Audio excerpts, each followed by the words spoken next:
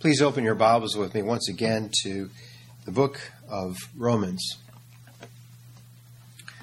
We'll be resuming there where we left off. But before we do that, let's review verse 25. And in a moment, the Lord enabling, the Lord willing, we'll look at verse 26 through to verse 29. Romans 11, verse 25. For I would not, brethren, that ye should be ignorant of this mystery, lest ye should be wise in your own conceits. Let not yourselves be lifted up with pride in your own religious high-mindedness. For you see that blindness in part has happened to Israel until the fullness of the Gentiles be come in, until the fullness of God's elect among the Gentiles be brought into union with Christ through the gospel of God, concerning his Son, Christ Jesus, the Lord. And this is referred to in God's Word as being a mystery. In Ephesians chapter 5, when it talks about that union between Christ and his church, the apostle likens it unto a husband and a wife, Christ and his church. Paul writes, "This is a great mystery, but I speak concerning Christ and the church." Beloved, this is a great mystery, that vital union we have with Christ, God's Son, that special union that our head has with his body, the church. In another place, in 1 Timothy chapter 3, in verse 16, we read, without controversy, great is the mystery of godliness. God was manifest in the flesh. Go ahead and try and explain that. You can't. It's a mystery that God has condescended to reveal to us, the great mystery of the gospel. And that mystery of godliness, how God was manifest in the flesh, this mystery was justified or vindicated by God, the Holy Spirit, seen of angels, both at his birth and at his resurrection, and preached unto the Gentiles, believed on in the world. Indeed, believed by his elect among every nation, Jew and Gentile alike, and received up into glory.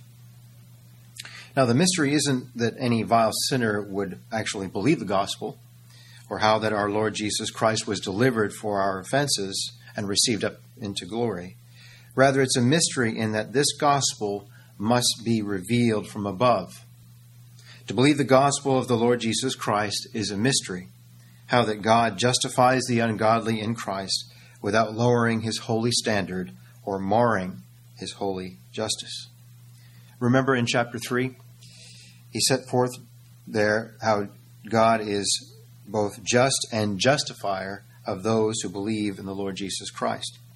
And Isaiah records that he is both a just God and a Savior. Isaiah also records our Lord declaring, I am the Lord, and there is none else. There is no God beside me. And so, beloved, this gospel truth must be revealed. You see, the hidden things of the gospel must be revealed unto us, or we shall never believe it. And so the apostle is saying, in effect, here in Romans 11, verse 25, beloved, let us never be wise in our own conceits, thinking, well, I'm just a little bit better. I'm a little bit better or a little bit smarter, or I've got this thing figured out. Beloved, you know this. You believe the gospel because God revealed this mystery unto you. It's not something you figured out. Before I heard the gospel, I used to love coming up to people and asking them, when did you receive the doctrines of grace? As though it was something to figure out after you were saved. No, beloved, God revealed this to you from above. We read in Matthew chapter 11, our Lord condescending to let us listen in on his discourse with our Heavenly Father. And he says, I thank thee, O Father, Lord of heaven and earth, because thou hast hid these things from the wise and prudent, and hast revealed them unto babes. What a miracle it is every beloved believing sinner is. The believing sinner can rest where God's word declares, ye are complete in him. Period. And not get all antsy about it and say, positionally, and never be resting. I'm thinking about someone I know who I would love to have rest in the finished work of Christ, but alas, he's caught up in that false teaching of progressive sanctification.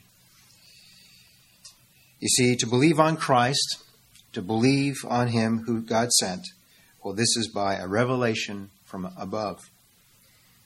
Now, you don't need to turn there. I'll read this portion to you from Galatians chapter 1. I love this. So, Paul, when were you saved? And he answers in chapter 1, when it pleased God. Salvation is not according to our calendar. Salvation is according to God's calendar. And he writes there in Galatians 1, verse 15, when it pleased God, who separated me from my mother's womb and called me by his grace to reveal his Son in me. The revelation of Christ in you, beloved, is the hope of glory. And so this is the mystery of God. And this gospel is hidden from the Jews, and God hardening their hearts, blinding their eyes, is a mystery. God have mercy on some, and passing by others is a mystery. All right, look back at the earlier part of the chapter, there in verse 8, Romans 11, verse 8. We looked at this earlier. Remember, according as it is written, the apostle writes, God hath given them the spirit of slumber, eyes that they should not see. And notice that's God that has given them eyes that they should not see, and ears that they should not hear unto this day. And David saith, let their table be made a snare and a trap, and a stumbling block, and a recompense unto them. Let their eyes be darkened, that they may not see, and bow down their back alway. Beloved, this is a mystery. The mystery of God hiding the gospel from some and revealing it unto others is by the purpose of God. You see, he's worked this whole thing after the counsel of his own will, and this is by the purpose of God. This was done that the blessings of the gospel might be sent unto us, indeed unto the Gentile world. And so, beloved, who are we to sit in judgment upon God's purpose of his grace in Christ Jesus? Now look at verse 26. Again, Romans 11, verse 26. And so all Israel shall be saved, as it is written. Now the apostle is not limiting this to God's elect among the Jews. Rather, he's speaking about all the elect of God, Jew and Gentile. As it is written, there shall come out of Zion the deliverer. Beloved, there's only one capital D deliverer, and he's the Savior, the Redeemer, and shall turn away ungodliness from Jacob. Even so, beloved, all the elect of God shall be saved, be he Jew or Gentile. You see, God has a people redeemed out of every tribe, kindred, nation, tongue, and people, and they're redeemed with the precious blood of Christ. You see, all of God's elect, all of God's spiritual covenant people shall be saved. Indeed, all the spiritual sons of Abraham, the true Israel of God, shall be saved. Now, if we look back at chapter 9, we see there that verse in verse 5. The apostle writes there, whose are the fathers, and of whom as concerning the flesh Christ came, who is over all, God blessed forever. Amen. Not as though the word of God hath taken none effect, for they are not all Israel which are of Israel. Neither because they are the seed of Abraham are they all children, but in Isaac shall thy seed be called. That is, they which are the children of the flesh, these are not the children of God, but the children of promise are counted for the seed. And this is speaking of God's covenant people. Indeed, God's covenant children. Beloved, all Israel shall be saved. I love that word, don't you? Not some, but all Israel shall be saved. Reminds me of what our Lord tells us in John chapter 6, verse 37, where he declares, all that the Father giveth me shall come to me, and him that cometh to me I will in no wise cast out. I love that word. It's a glorious word. All. Beloved, our Lord Jesus Christ is a sovereign, successful Savior.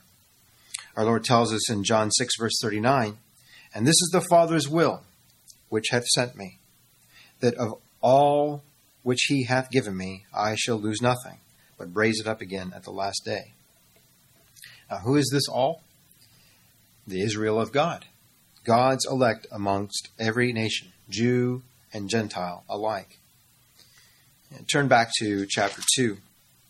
Well, who is this Israel of God? Who is a true son of God? The apostle writes in Romans chapter 2 and verse 28, for he is not a Jew, which is one outwardly, neither is that circumcision which is outward in the flesh, but he is a Jew, a true son of Abraham, a true child of God, which is one inwardly, and circumcision that is of the heart, in the spirit, and not in the letter, whose praise is not of men, but of God.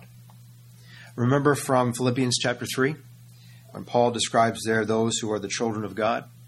He writes to God's people, beloved, we are the true circumcision, the true Israel of God, which worship God in the Spirit, and rejoice in Christ Jesus, and have no confidence in the flesh. Now notice the reason that is given that God's covenant people shall be saved. I love that statement in verse 26. This is, again, Romans 11, verse 26. And so all Israel shall be saved, as it is written. You see, the reason that God justified his people is because it is written. God has determined to do it, as it is written. In other words, since God has decreed it to be so, since God has said it, it shall be. Indeed, the Lord does as he had spoken. Remember from 1 Corinthians chapter 5, we read there how that Christ died for our sins according as it is written. Beloved, everything God has done for us is because he has from eternity decreed it to come to pass. You see, before there was a sinner, there was a Savior, the Lord Jesus Christ, the Lamb of God, who was slain from before the foundation of the world. And so all of God's elect shall be redeemed, justified, sanctified, and made righteous in Christ Jesus, because as it is written, there shall come out of Zion the deliverer. Again, notice that's a definite article, capital D, deliverer. Beloved, he's our deliverer. How did he deliver us? Well, he was delivered for our offenses and raised again because he justified us. And so our deliverer shall turn away ungodliness from Jacob. There shall come out of Zion our deliverer. Beloved, he's our redeemer. Again, remember, he was delivered for our offenses and raised again because he actually and really justified us. We read in Romans chapter 8, verse 32, God, who spared not his own son, but delivered him up for us all, how shall he not with him also freely give us all things? My friend, the Lord Jesus Christ is the only Redeemer. He's the only one that can put away our sin, and he did so, beloved. You see, we are redeemed with the precious blood of Christ, who is the only Savior, the only deliverer who actually and really redeemed all his people. I found myself at O'Reilly. You've heard of that store. It's an auto parts shop. I was just buying some oil. And the Lord opened up an opportunity to speak to a young man named Lorenzo. And just in passing, I said, I got something to plug. I hope you don't get offended by me using that as an introduction to bend somebody's ear. And he said, I got a moment. So I said, "Do you have a religious background?" He said, "Yeah, I'm a Catholic." Well, I'm not really a Catholic. My mom and dad are Catholic, but I'm really nothing. And I said, "Well, do you remember what you heard growing up?" He said, "Yeah." I said, "Well, based on what you heard growing up, of all the people that our Heavenly Father wants to save, how many people or what percentage of those people will the Lord Jesus Christ actually save?" He said, he thought about it for a bit, and he said, I don't know, 5%. What an undeserved privilege we have to declare the gospel of our sovereign, successful Savior. I was able to just repeat what our Lord said to him. We're not called to say something imaginative or novel or new. I just told him, well, this is what our Heavenly Father had his Son declare. And the Lord Jesus Christ said, "This is the Father's will, he who sent me, that of all that he has given me, I shall lose nothing, but raise it up and again at the last day." Now, I had some more liberty with him. I spoke to him about how he got his job. He had a badge. 2 years he'd been working at O'Reilly's. I asked him to do a background check there. He said, "Yeah." "Oh, so you went to the local precinct?" "Yeah, they did a background check on me, and I came up okay." And I warned him, as we should warn all of our friends and loved ones. If we're found in our own filthy, ruined record on that day, God will justly send us to hell. But the good news of the gospel is what moved the Apostle Paul to say, "I don't want to be found in my own righteousness as touching the law. I want to be found in the perfect, spotless, righteous record of the Lord Jesus Christ." You see, beloved, now this is not in my notes, but I want you to see how the gospel is throughout the whole Word of God. Turn with me to Genesis chapter 3. The prophet Isaiah says, comfort ye, my people, saith your God. Speak comfortably to Jerusalem. Tell her that her warfare is accomplished, that she has received double of the Lord's hands for all her sins and iniquities." And it's in Genesis chapter 3, verse 21, in this little verse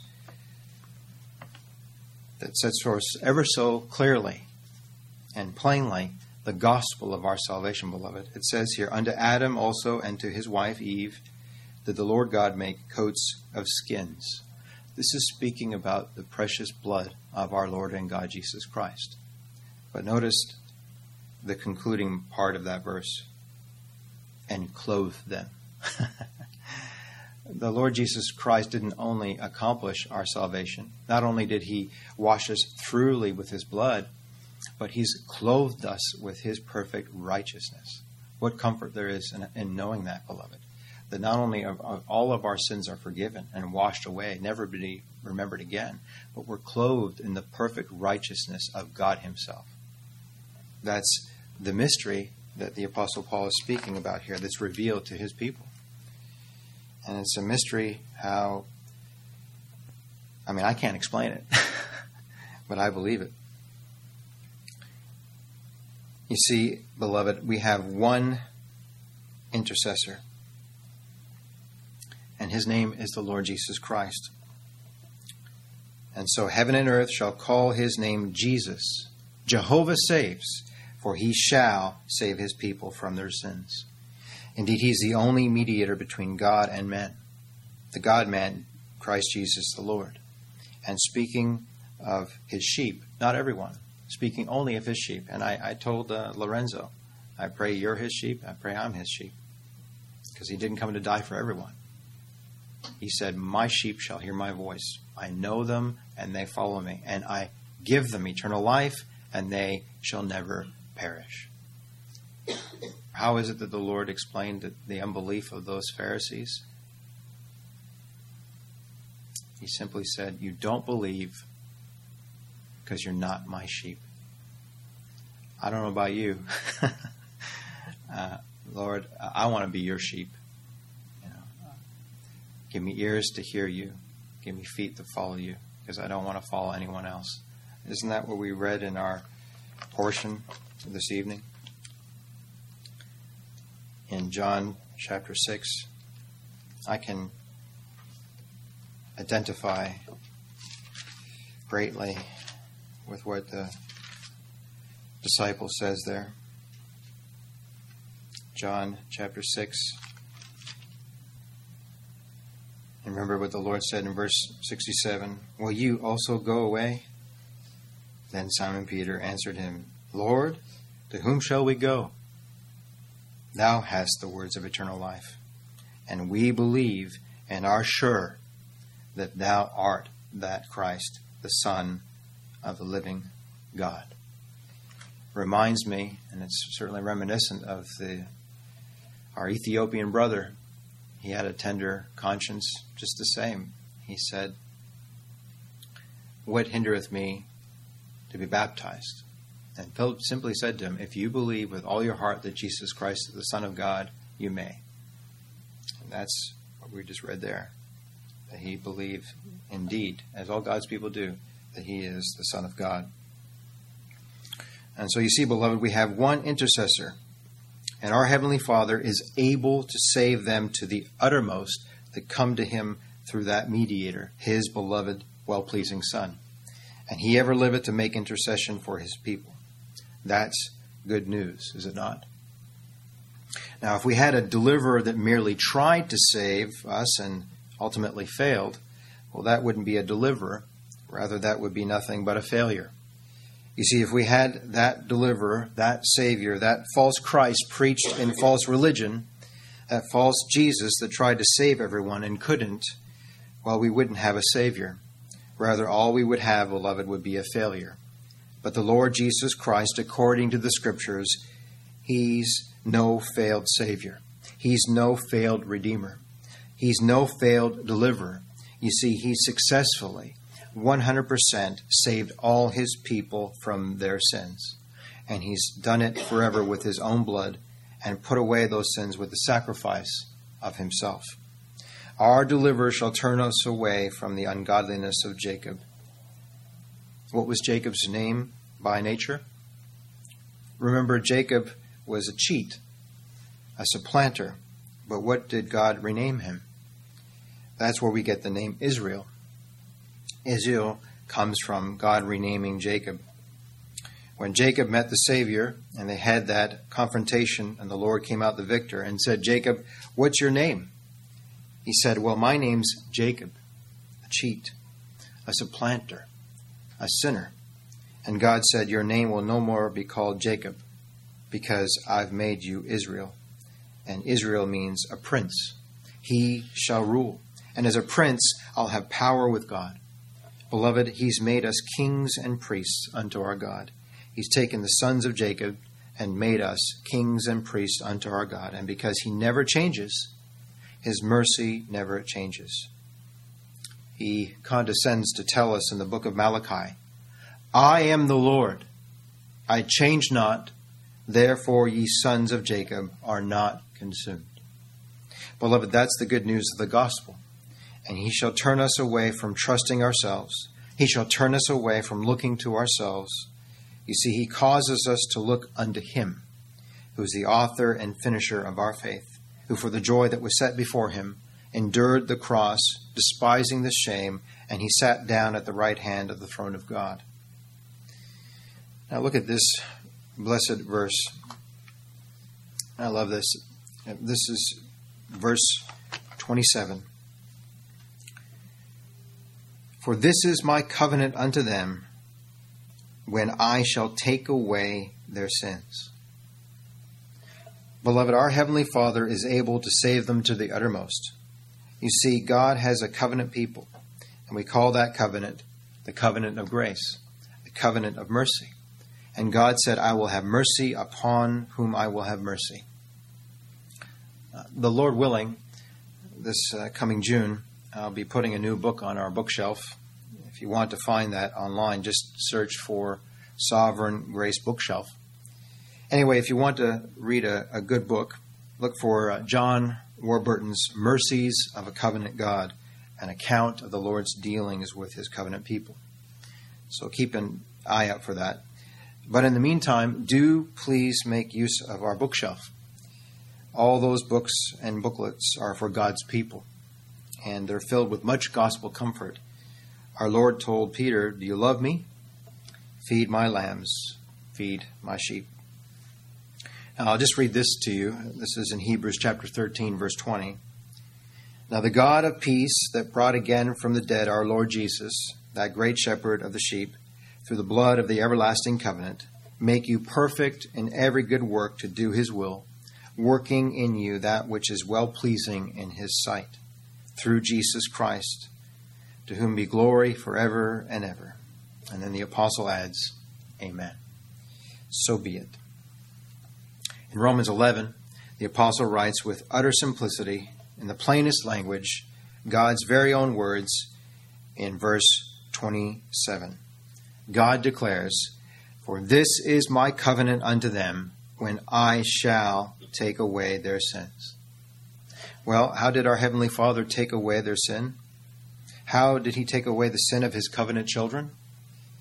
Now, he did not take away all the sin of all men everywhere. That's not what the Bible teaches. For if there's anybody in hell for whom the Lord Jesus Christ died, he's a failure. But the gospel, the good news, is how that none of his beloved people are going to perish. None shall perish for whom the Lord Jesus Christ died. And why is that? Well, our Father tells us, through the doing and dying of his beloved Son, he shall take away their sin. Hebrews 1 verse 3 says this, When he had by himself purged our sins, when he gave his life as a ransom for his people, he sat down at the right hand of the Majesty on high. And he sat down at the right hand of the throne of God. You see, our Heavenly Father purposed him to suffer since the foundation of the world. But now, once in the end of the world, in the end of the age, hath he appeared to put away sin by the sacrifice of himself. You see, beloved, he obtained eternal redemption for us. And not with the blood of goats and calves, but his own blood he entered in once into the holy place, having obtained eternal redemption for us. God tells us in verse 27, I shall take away their sins. But not with the blood of bulls and goats. That blood can't put away sins. Indeed, he says it's impossible that the blood of bulls and goats should be put away, that the blood of bulls and goats should put away sin. Not that it's hard to put away sin, but rather impossible for the blood of bulls and goats to put away sin. For it's only put away by the precious blood of God's only begotten Son, the Lord Jesus Christ. And he said, I shall take away their sin. And now, beloved, by his Son's blood, they're all gone. God said, their sin and their iniquity will I remember no more. You see, he separated us from our sin, as far as the east is from the west. Now, I'll read this to you. But in Jeremiah chapter 50, verse 20, God's word declares, In those days and in that time, saith the Lord, the iniquity of Israel shall be sought for, and there shall be none.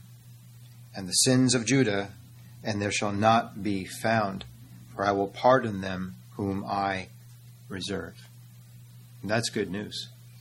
Notice our portion in Romans 11 doesn't say I might, but ever so blessedly God says, I shall take away their sin.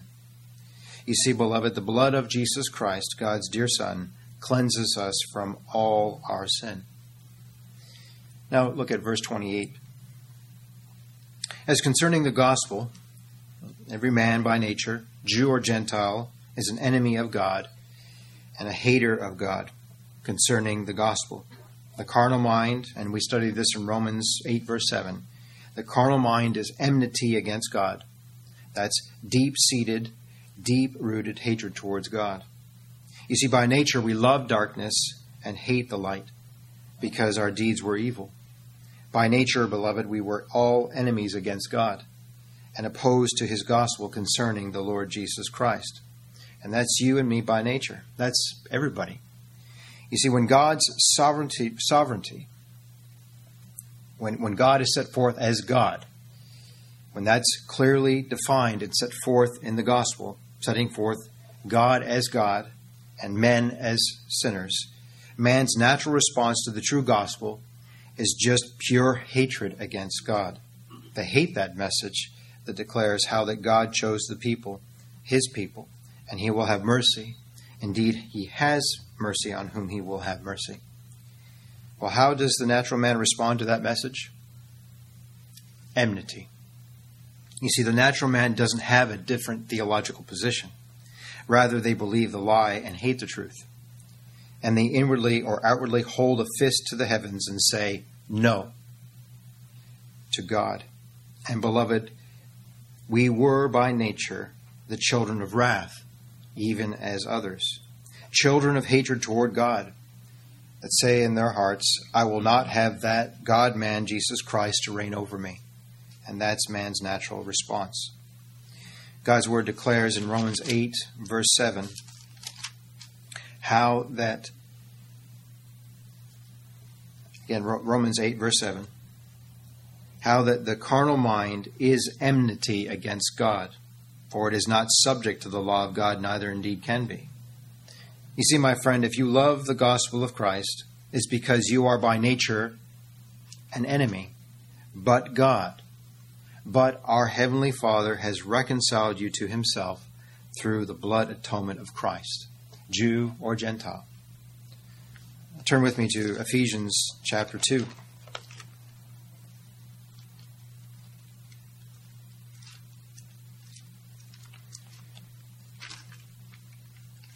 Ephesians chapter 2, and look there with me in verse 1. And you hath he quickened, who were dead in trespasses and sins, where in time past ye walked according to the course of this world, according to the prince of the power of the air, the spirit that now worketh in the children of disobedience, among whom also we all had our conversation in times past in the lusts of our flesh, fulfilling the desires of the flesh and of the mind, and were by nature the children of wrath, even as others.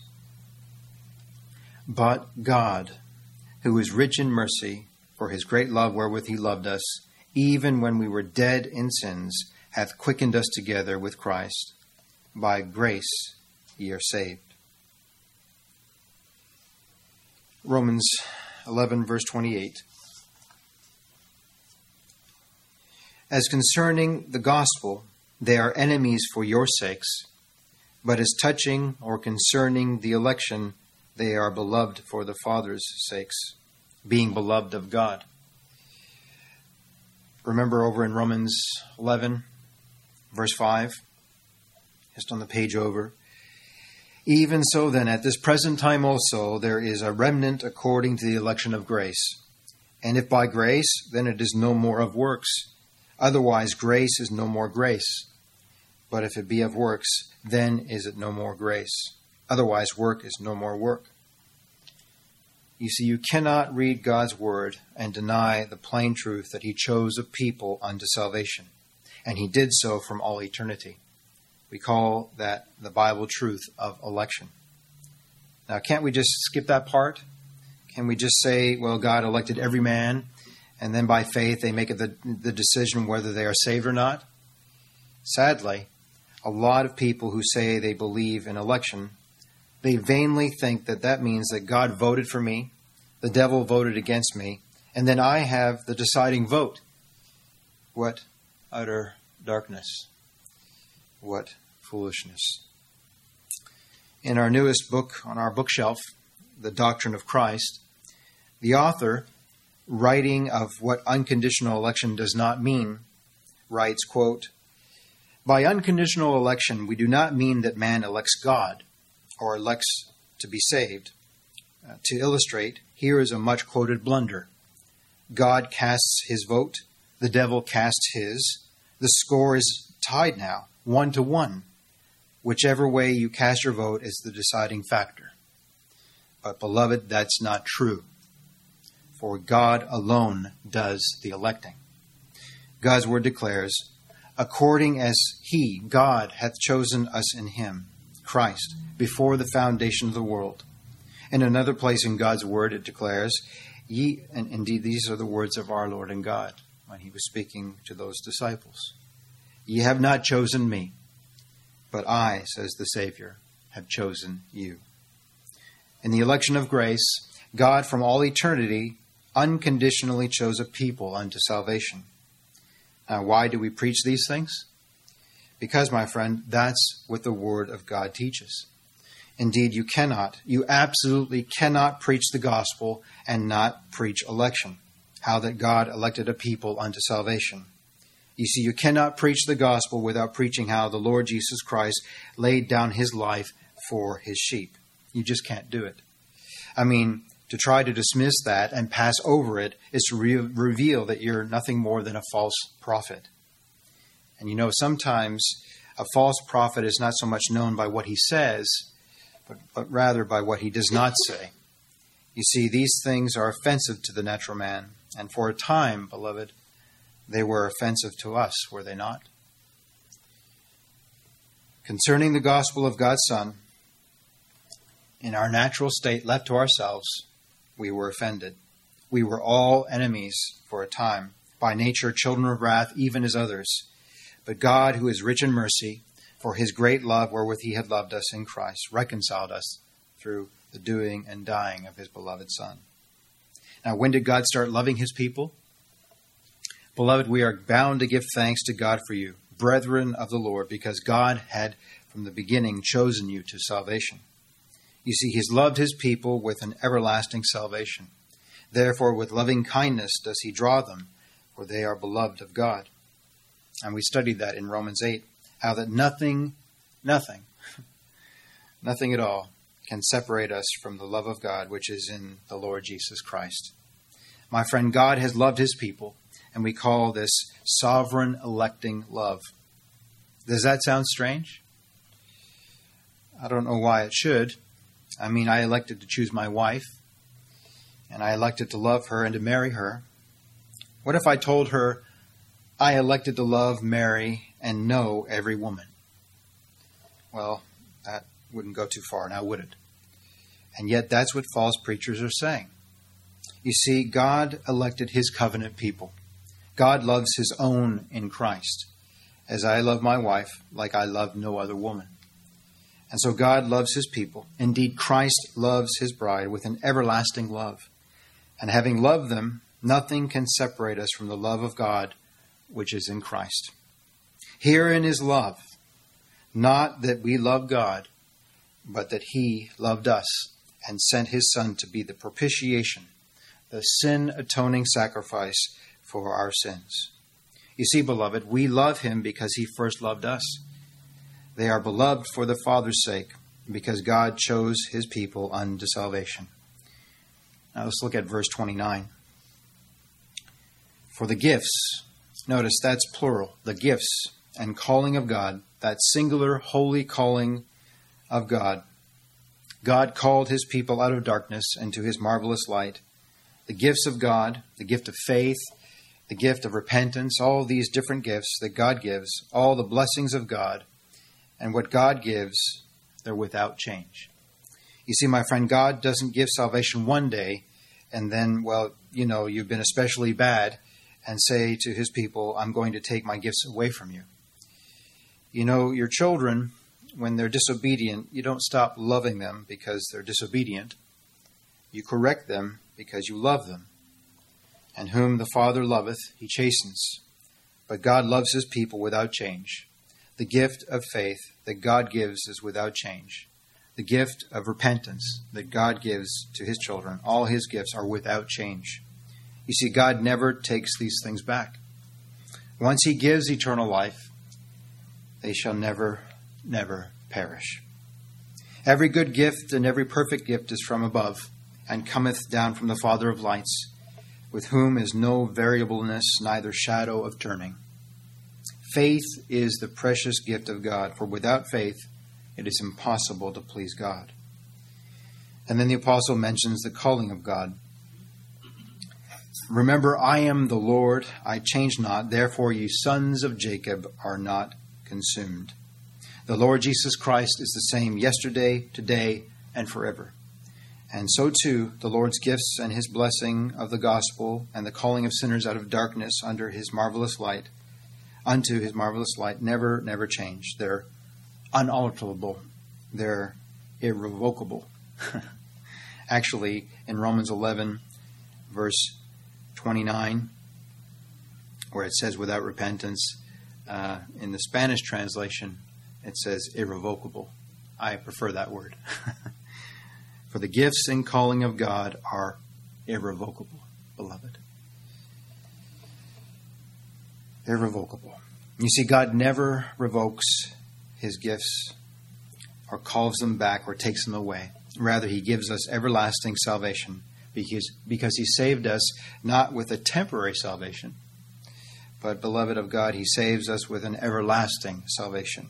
He gives us the gift of faith, the gift of repentance, the gift of salvation, the gift of eternal life. Now, that's good news, is it not? The gifts and calling of God are without repentance. They do not change. They are never altered. They are immutable, irrevocable, precious promises given of God. Next week, we'll pick up with verse 30 and study down through to verse 36. And we read there in the concluding verse of this chapter, "For of him, beloved, and through him and to him are all things, to whom be glory forever." Amen.